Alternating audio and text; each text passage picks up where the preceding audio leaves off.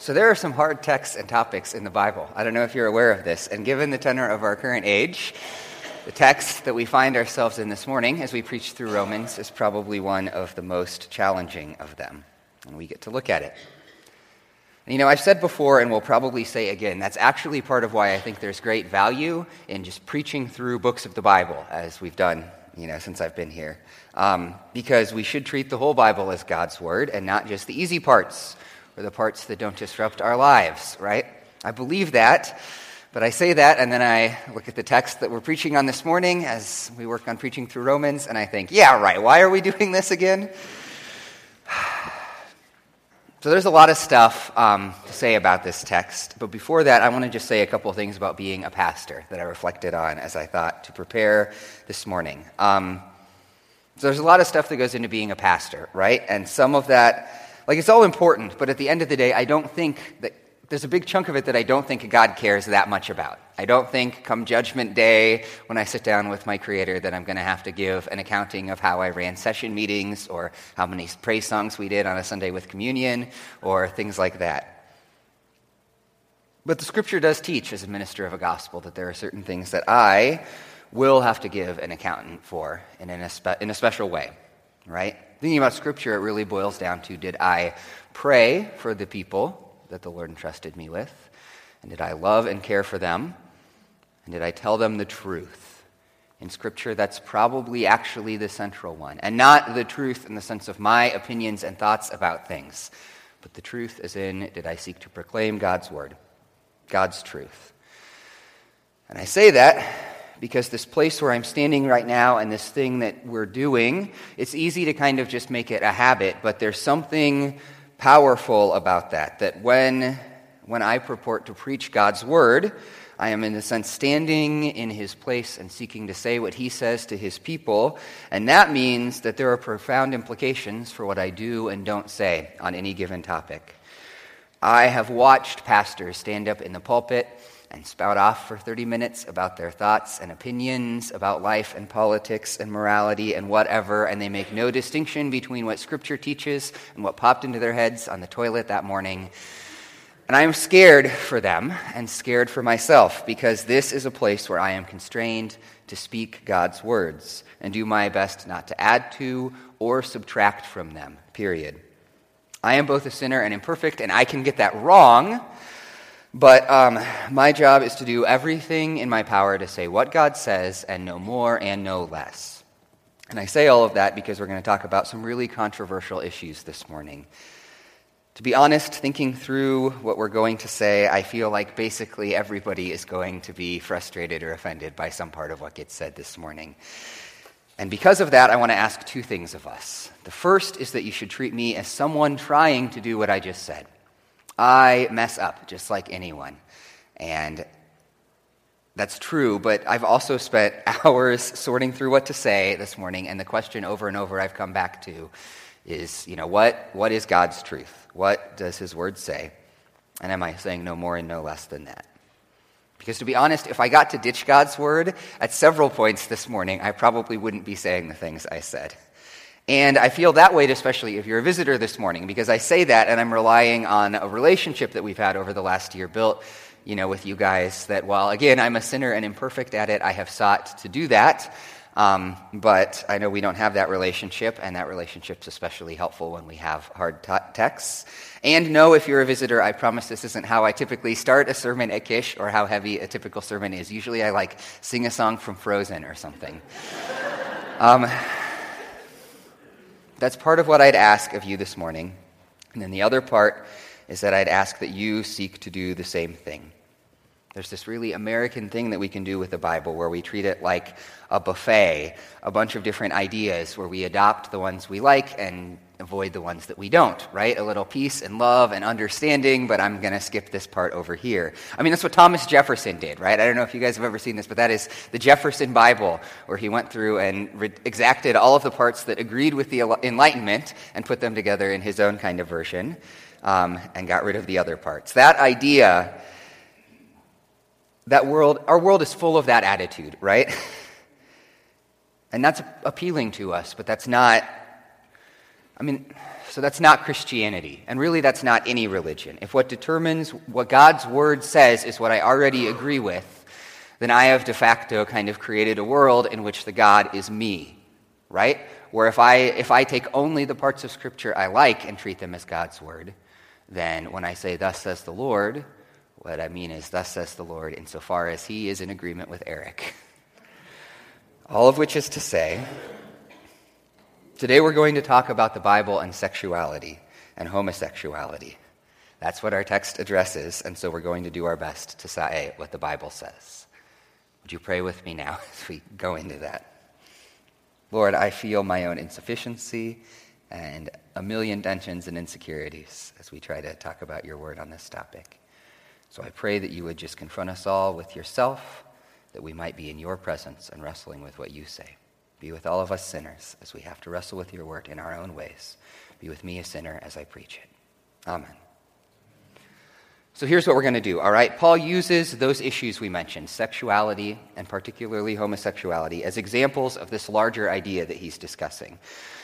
But the issue is, I don't know that, especially in our time and place, we can discuss the kind of larger idea without discussing those specific examples he gives. So we're actually going to preach sort of twice through this text. This Sunday, we're going to look at these 4 verses, and we're going to talk about the kind of controversial stuff, right, about sex and homosexuality and those things. And then next week, we're going to take the 2 verses before and the 4 after and these verses as a whole and try to talk about kind of the larger thing that Paul's getting at. Because while these topics are an example here, he's dealing with larger issues of idolatry and sin.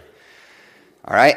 And so this morning, we're going to basically do 4 things then in light of that. First, we're going to offer a few general principles that apply to all of Christianity. Then we're going to make a few observations about how the Bible views sex and sexuality generally. Then we're going to talk about homosexuality. And last, we're going to say a couple of things that we need to bear in our hearts in all of this. So first, general principles, all right? There are 3 things we need that I feel like need to be said before we talk about sexuality at all. And the first is that all human beings have dignity and deserve respect. All human beings have dignity and deserve respect. 1 Peter 2:17 puts it simply, honor everyone. Treat everyone with honor. The reality is that when we talk about a lot of moral issues, but especially sex and sexuality, and especially homosexuality, we're entering into a realm where people have been enormously hurt. There is shaming and bullying and parents disowning kids and mocking and discrimination and cruelty. People like us who claim the same Savior as us have done those things. And it is simply never acceptable for God's people to do that. There are times when many of us have stayed silent when people in all different groups, including the LGBTQ community, have suffered, and we have not said anything out of partisan loyalty or fear of some gay agenda or whatever, and that's wrong. And we need to own that before we say anything about sex and sexuality, all right? In terms of treating people with honor and respect and dignity, of loving them and looking on them, as beautiful, wonderful human beings, all of that comes before anything else we say about any moral issue. And we need to repent of the ways that we failed to do that. A second general principle. We need to realize that obedience is for Christians, which might raise your eyebrows a little, but obedience is for Christians, which is not to say that we aren't all called to obey God. Part of what Paul's saying in Romans 1 is that we're all accountable for our disobedience, but it is to say that we should not expect people who aren't Christians to live like they're Christians, right? They need Jesus, not moral reform. In 1 Corinthians 5, Paul rebukes the church in Corinth, and so one of its members is sleeping with his stepmother. That's the best case scenario. It says his father's wife, and Paul tells them to expel them from the church, and all of that's another sermon that we're not preaching today. But then Paul says this. He says, I wrote to you in my letter not to associate with sexually immoral people, not at all meaning the sexually immoral of the world, or the greedy and swindlers or idolaters, since then you would need to go out of the world. But now I am writing to you not to associate with anyone who bears the name of brother if he is guilty of sexual immorality. For what have I to do with judging outsiders? Is it not those inside the church whom you are to judge? Christians are often guilty of doing the exact opposite of what Paul says in this text. We attack the immorality in the world, preaching long sermons against society's ills while avoiding the immorality in the church. And that is called hypocrisy. And Paul has some strong words for that in Romans chapter 2. When we discuss sexuality, our goal should not be to comment on society. Of course, Paul would say they're living like not Christians. Because they're not Christians, what did you expect? Let me say something specific about what that means this morning. It is common to conflate discussions of homosexuality in Scripture with discussions of gay marriage in America. And that is an issue that Christians and Americans can and should discuss and debate and be respectful of each other about. I'm not saying that's not a worthwhile topic to discuss, but we are not talking about gay marriage in America this morning, all right? There is a lot of other things that would need to enter into the conversation for us to have that discussion. Not that it's wrong, but that I feel like it's actually a distraction from wrestling with what Scripture says. So those are two principles. And then the third one is probably the hardest and simplest. Christianity should be costly.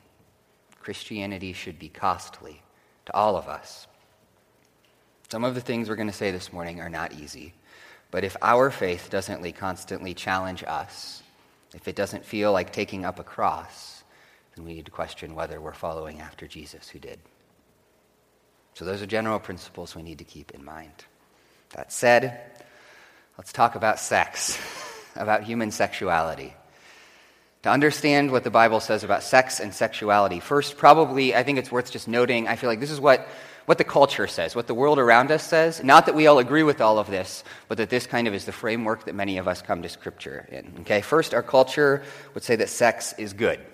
It's good, it's great. We celebrate sex in the modern world. Second, in our culture, sex is usually seen as meaningless, or at least stripped of most meaning. Not everyone is here, right? But I feel like that's the direction that the world tends to push us, that it's just what animals do. It's just a biological drive. It's just satisfying some appetite, like eating or drinking. It doesn't mean anything. At the same time, in our culture, sex is essential. It's essential. It might not have any deep meaning, but to deprive yourself of it, that is wrong. Right? You are repressed. You are only like sick or stifled people would deprive their sexual impulses. And there's a contradiction there already, of course, right? That sex is both, meaningless and the most important thing for you to do, but we'll come back to that. Our last cultural assumption is that sex is private. It's private. It's nobody's business but my own and my partner's. As long as it's all consensual, everyone else should just leave me alone. So that's the cultural context. Again, not everyone believes all of that, right? Each of us as individuals is a complicated set of those pressures and our own histories and backgrounds and our consciences and our religious beliefs. But that's a direction we're kind of being pulled. And here's what Christianity teaches. First, it would say that sex is good. Sex is good. I know that sounds strange to some of you to hear a preacher from the pulpit say, but we should agree with that, right? There is this sense that many Christians have that our sexuality is somehow dirty or inappropriate. And we got that from Plato and from Queen Victoria and from some medieval monks, but we did not get that from the Bible. God made sex, He made it to be pleasurable, and He made it so that the human race would cease to exist unless it didn't happen quite a bit. While it is respectful, the Bible actually celebrates sex. There's this book, the Song of Songs, or the Song of Solomon, and it's in the middle of the Bible, and it is an erotic love poem. I mean, look, in the Song of Songs, this couple gets married, right? And then in chapter 4, the husband starts celebrating his wife's body, and he talks about her hair and her eyes and her lips and her cheeks, and then he keeps working down. Her neck is a pillar of David in verse 5. Your two breasts are like two fawns, twins of a gazelle that graze among the lilies. And then in verse 6, until the day breathes and the shadows flee, I will go away to the mountain of myrrh and the hill of frankincense. And do you know what that's about, right? God is fine with the fact that we are sexual creatures, and He designed us that way. And we should not, even though we're going to push back against some other things in culture here in just a minute, we should never lose sight of that reality. One of the reasons, I think, that the church has been so ineffective in speaking about sexuality is because it communicates that it is bad, and that is not what God says. That said, instead of being meaningless, Scripture views sex as powerful. It is one of the most powerful things Christians and people can do. So Paul, in 1 Corinthians 6:19, he famously talks about our body being a temple of God. And people use that verse to talk about like eating healthy and exercising, which are good things to do. But it's not what that verse is about. In verse 18, he explains what he's talking about. He says, "Flee from sexual immorality. Every other sin a person commits is outside the body, but the sexually immoral person sins against his own body." That there is something unique and intimate and personal about our sex and sexuality. It's tied up with our identity and our relationships and our sense of place in the world. That is why it is so painful when people have this part of themselves abused, right, or taken advantage of, and why people who do that are doing something despicable. Sexual interaction is in Scripture probably the most powerful way that two human beings can interact with each other. And that's why it draws boundaries around sex. Not to deny a good thing, but to protect and channel the power that interaction has. We sometimes talk about sex belonging within marriage in Scripture as if that's an arbitrary rule, like you should, like telling our kids that you can only eat in the kitchen or something. But the reality is that in Scripture, the covenant promises that are meant to bind us in marriage are also meant to be the only thing strong enough to handle the power of sexual interaction. So it's powerful. And at the same time, Scripture also argues that sex is relative, that it is relative, not essential. That as good and powerful as it is not the only or the most important part of our human existence. In our passage this morning, Paul talks about people pursuing sexual immorality, and he says the underlying reason is that they exchanged the truth about God for a lie and worshipped and served created things rather than the Creator. So in Scripture, the truly ultimate thing in this universe is God, right? Knowing and living with Him.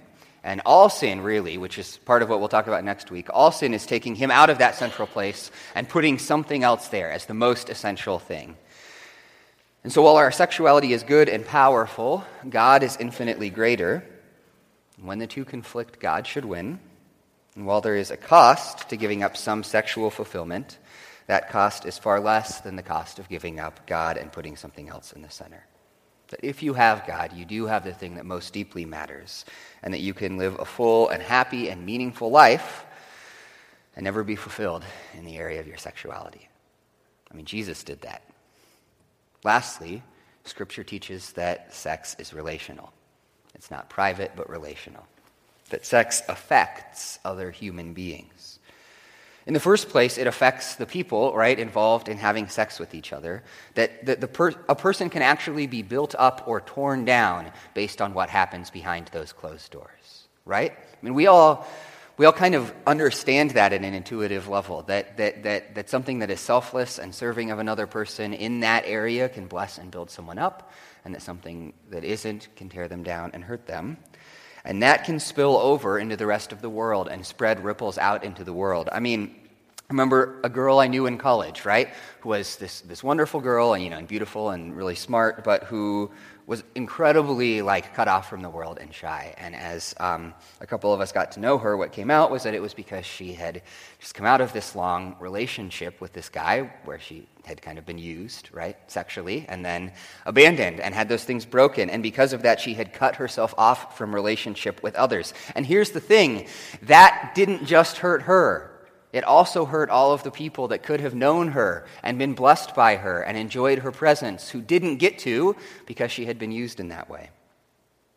In Scripture, while sex is private in a very immediate sense, it is not in the larger one. It is part of our relational and even public lives. It affects other people. I mean, it makes babies, right? There's nothing more public and relational than creating other human beings. And it's connected with our relationship with God. One of the things that strikes me is that people will say, I don't understand how God could possibly care about something as inconsequential as who I sleep with. And then in the very next say, I couldn't possibly believe in a God who tells me I can't sleep with that person. Which is really insane when you reflect on those statements, right? Because he's saying that God couldn't possibly care about this thing that I care the most about. If God has a design for us in our lives, then of course it involves something as important and central and human as our sexuality. And that in a basic way is what Scripture says about sexuality. There's a lot more that could be said, But I want to leave it there for now, since we have a lot of ground to cover. But here's why that matters for us this morning.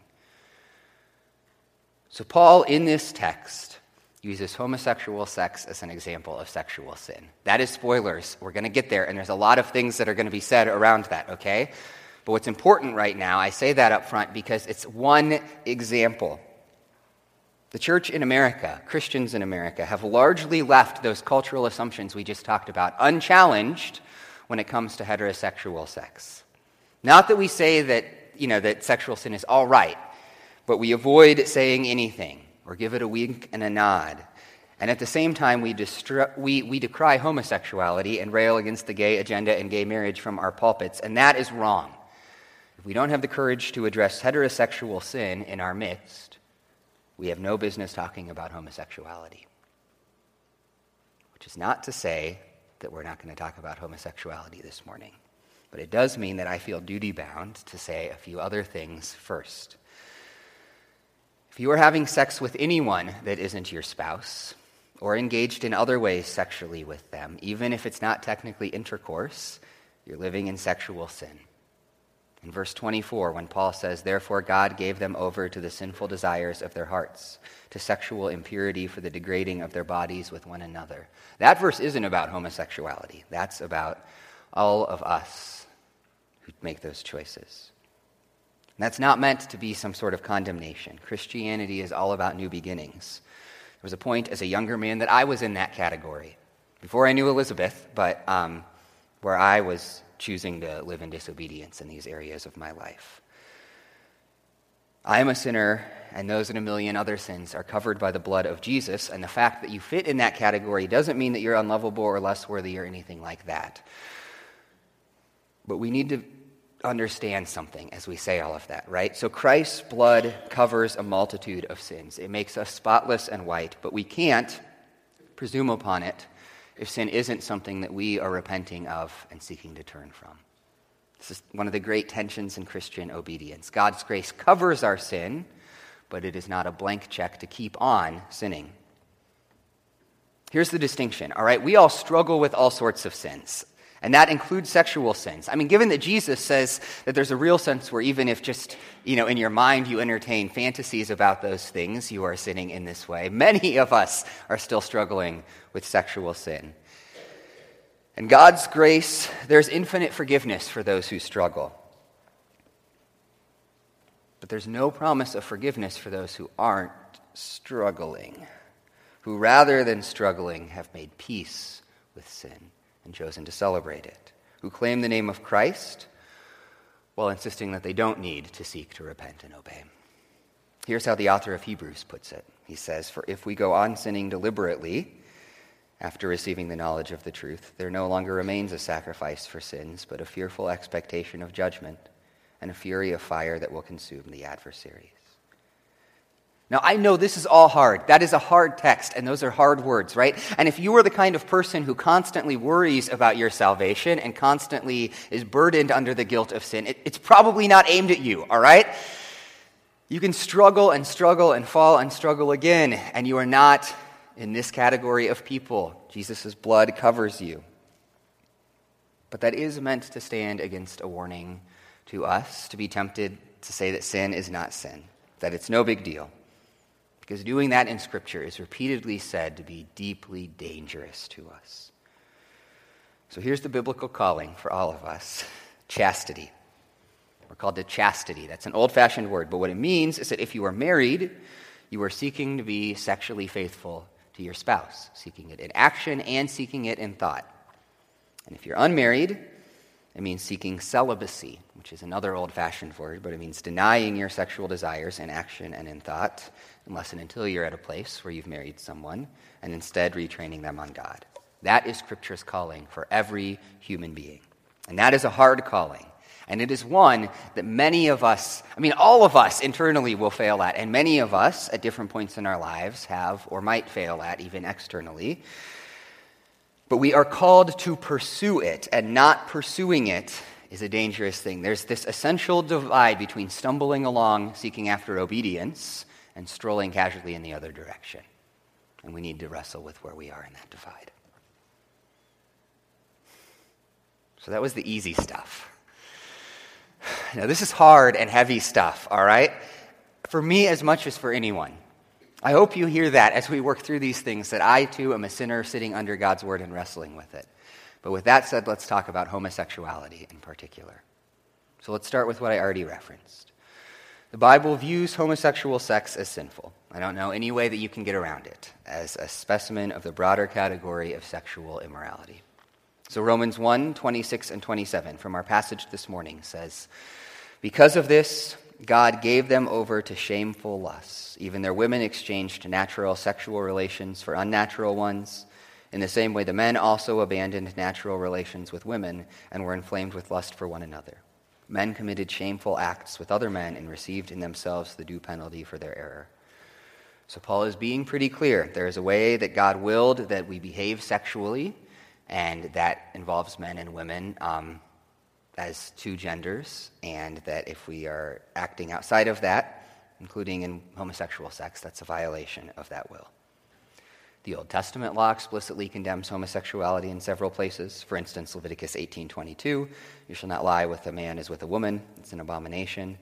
Of course, people dismiss this because there are commands in the Old Testament law that we as Christians don't follow, and that is true, but that's not a surprise to anyone. For the last 2,000 years, the church has insisted that there are ceremonial laws that are fulfilled in Christ, and that there are civil laws that have to do with the church-state nation of Israel, and that Scripture itself says that those are abrogated in places like Acts 10 and the book of Galatians.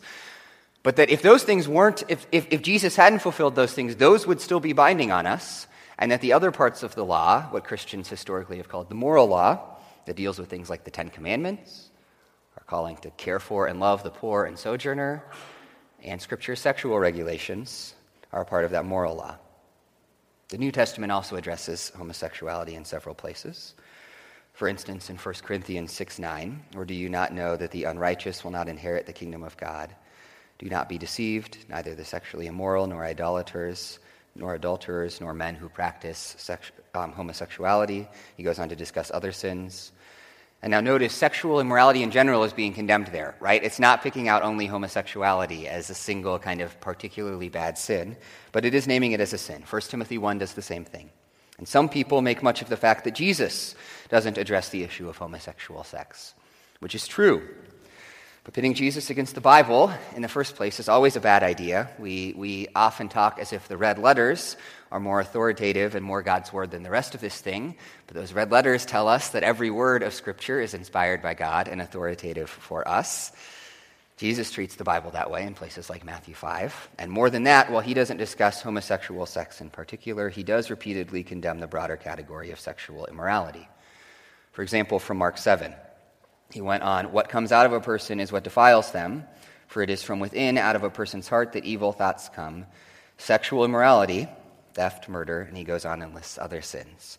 And in Jesus' day, when these Jewish audiences hear what he's saying, and when he says this, right, they would have understood that one part of that would be homosexual sex. And because it's hard to avoid, some people... It's hard to avoid that Scripture seems to say that homosexual sex is sinful. There are some in the modern era who want to argue that, yes, it condemns that, but it has in mind a particular thing. In the ancient world, men would rape other men as a display of power and domination. And it's like what happens in prisons still today, and that's what's being condemned by these texts. And that the idea of loving consensual homosexual relationships just didn't exist in the ancient world, and so Paul couldn't be talking about that. And on the one hand, they're right that sort of thing was a known thing in the ancient world to happen. In fact, there are a few places in Scripture, notably Genesis 9 with Noah and his son, that might well be about that.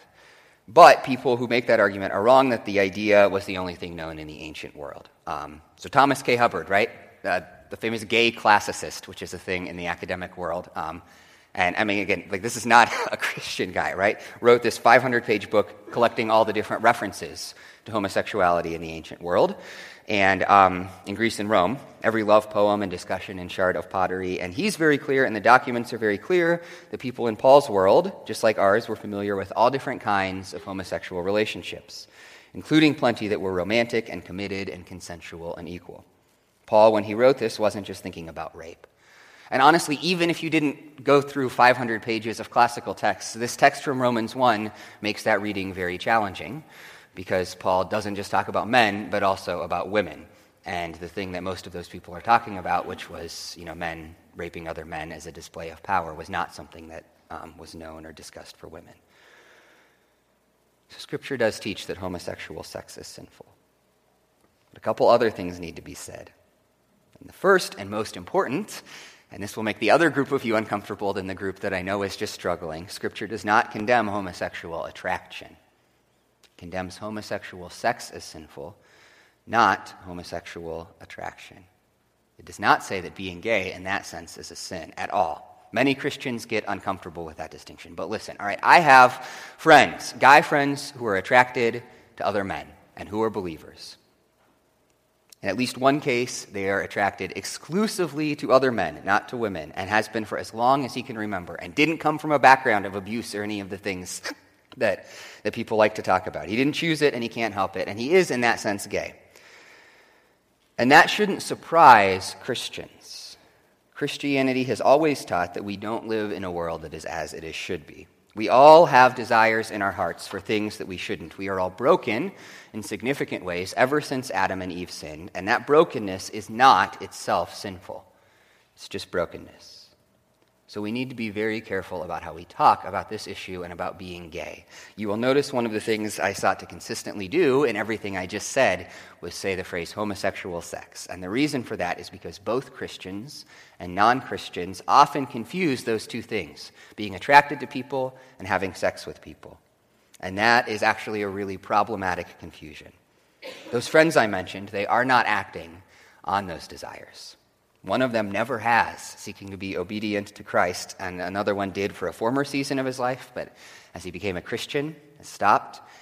And there is nothing shameful then in their acknowledging those desires that they feel and struggle with. In fact, the church should celebrate them, right? Like the fact that they have chosen to die to themselves in those ways, that's being like Jesus. And I know that raises a ton of questions for some of you, and we can't address all of them this morning. But let me note one important thing that I think goes along with it, and that is that should make us very suspicious of Christians who claim that the Christian answer to people wrestling with those desires is to fix them. There is a long and dark history of evangelicals pursuing dubious, at best, reparative therapies, and of parents shoving Playboys into their hands of their sons in an attempt to somehow convince them to be straight through sin, and any number of other things that are insane and unbiblical and destructive. And so we might ask then, okay, so can people's desires change? Can God change people's desires? And absolutely, he can, right? But that does not mean that he will in this life. And it certainly doesn't mean that he will at some workshop or camp or through some human timing. Look, I should not desire sin, right? Do you realize that? I desire sin all the time, and I shouldn't. That is part of the brokenness, the crookedness in my heart, the fact that I, have desires that don't conform to God's will. I don't expect that's going to change until glory, and so I ought not expect that will change for people who struggle with this particular desire either. That said, that leads to another reality, and this is a hard one. The call to chastity will mean, for people who have those desires, that they won't be able to act on their attractions if they're following Christ. The call to chastity will mean not acting on that attraction. If all Christians are called to chastity, then for people who are gay, in the sense of attracted only to members of the same sex, that they will not be able to act on those desires. For most people who have those attractions, assuming it doesn't change, which it may well not, that may well mean that they don't get to act on those desires ever in their lives. I've known a few people who are gay believers who marry someone of the opposite sex because they have a personal connection with that person and are able to enjoy a sex life with them. But even then, it's because they love this person, not because they've sort of changed the way that their general desires work. And I can't dress that up. That is a really hard calling. But it leads to a third truth, and that is that should call us all to that same sort of chastity. Like we said, it is the worst sort of hypocrisy to say what I just said to someone who is gay when we aren't committed to it in other areas. Look, those friends I mentioned, I have the deepest admiration for them. They are incredible people who are willing to acknowledge that they will probably never get to enjoy their sexuality in this life. And that is something that they are willing to lay down for Jesus. And so there are moments that I just feel angry when I see people in the church cavalierly dismissing their heterosexual sins in the face of that, acting like it's no big deal, because it's making a mockery of those friends' obedience. If they're willing to die to themselves in those ways for Jesus, then at the very least we can seek to do the same. If they make those sorts of sacrifices for Christ, then we ought to take them as an example of holiness and seek to do the same. So that's Scripture's calling, and that is a hard one. Like I said, I feel like almost all of us in some part or other of that are going to struggle. But as we close, let me note two things I think we should take to heart as we wrestle with all those things. The first is that everything we just said requires community. All right, all of the stuff that we just said requires community. Not just for brothers and sisters who are gay, right, and wrestling with homosexual desires. It's true for all of us, especially for all of us who are single. We're not designed to obey God's calling to sexual fidelity alone. We need each other. Chastity requires friendship. It's one thing, right, to call Christians who are unmarried to not have sex. That is a hard calling. But calling them to not have deep, meaningful friendships, too, kind of be outside of the community of faith, that is cruel and unbiblical. But sadly, really for many single Christians, but especially for those who struggle with those desires, that can be the place that they find themselves. And so we need, especially, frankly, those of us who are married, need to be mindful of the fact that we need to seek to befriend and extend community and relationship to those who are single or who are widowed, and particularly to those who might be struggling with this set of desires. Most of all, though, even more than community, we need to remember the gospel in all of this. We need to remember the gospel. The Apostle Paul elsewhere says it like this: "Here is a trustworthy saying that deserves full acceptance. Christ Jesus came into the world to save sinners, of whom I am the worst. Christ Jesus came to save sinners, of whom I am the worst." Here's what that means when we have this discussion, or really any discussion. It means first that we need to own our own sin first and foremost. Anytime that we talk about sin or focus on sins that aren't including us in them, we've missed the point, right? We've missed Jesus, because each of us needs to acknowledge the deep ways that we fail to disobey God anytime we talk about sin. It means that we need to commit ourselves to pursuing God's will, to pursuing chastity in this area. It is one thing to be imperfect in that pursuit, right? There is great grace and forgiveness for that, but not chasing it. Scripture warns us against that, like we said, and that is something that I fear sometimes for us. If we simply choose to live in unrepentant and open, disobedience as Christians, we don't get the confidence of saying, "Oh yeah, we're good with God." But if we're seeking to follow Jesus, even though we have failed, and even though we will fail, there is forgiveness and welcome for us over and over again.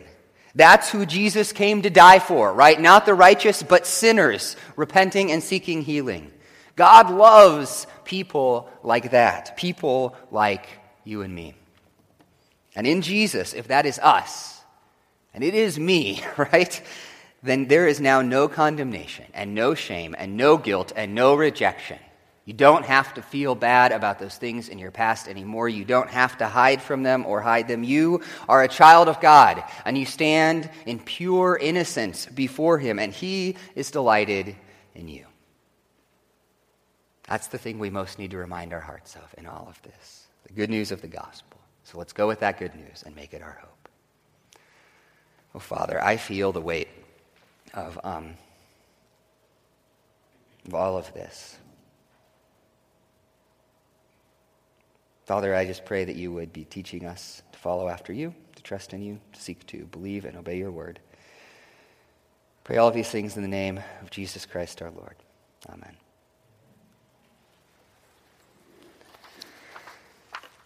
As we prepare to come to the Lord's table,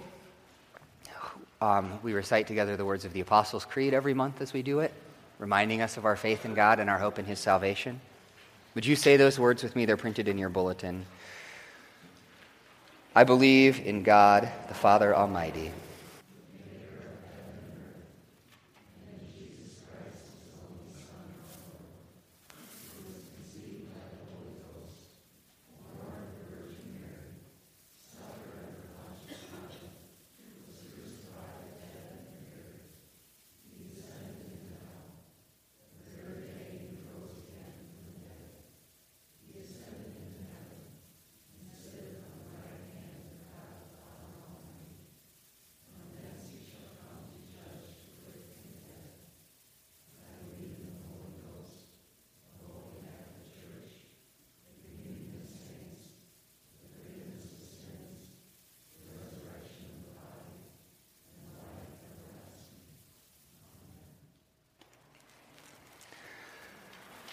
So the stuff we've just been talking about, one of the reasons I feel a lot of weight talking about it is because I know that it is an area that many of us have things in our own pasts that we have feel an enormous amount of guilt and shame about.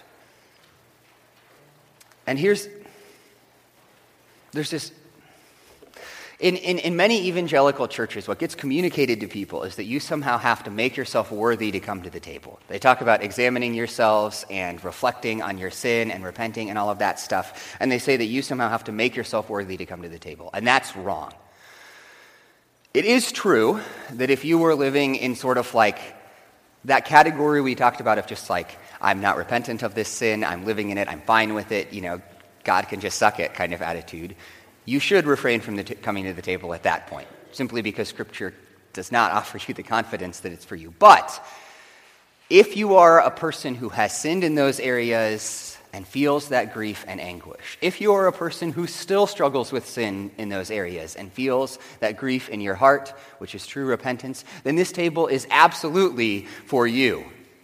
This table is, in fact, for sinners, not the righteous. One of the things that most breaks my heart in that is communicated is that, what is embodied here is Jesus' body broken for our sin, Jesus' blood poured out to cleanse us. And the idea that that isn't for sinners is missing the point of it. So as we come to the table, as we acknowledge our sin and come to the table, find hope in it, reminding yourself that as surely as you taste that bread, so surely has Jesus himself, God in the flesh, been sacrificed so that that sin doesn't have power over you any longer. And as surely as you taste that juice, remind yourself, so surely has the blood of Christ flowed so that it speaks atonement and innocence for all of us who are in it. And invite the elders to come forward as we prepare to receive this table, and let's give thanks for it. Our God and Father, I thank you for the grace that you symbolize for us here. I thank you for the grace that you enacted for us in Jesus Christ. I pray that you would make it our hope and our plea. It's the only hope that we have. Pray these things in the name of Jesus. Amen. As I received it, so I deliver it to you.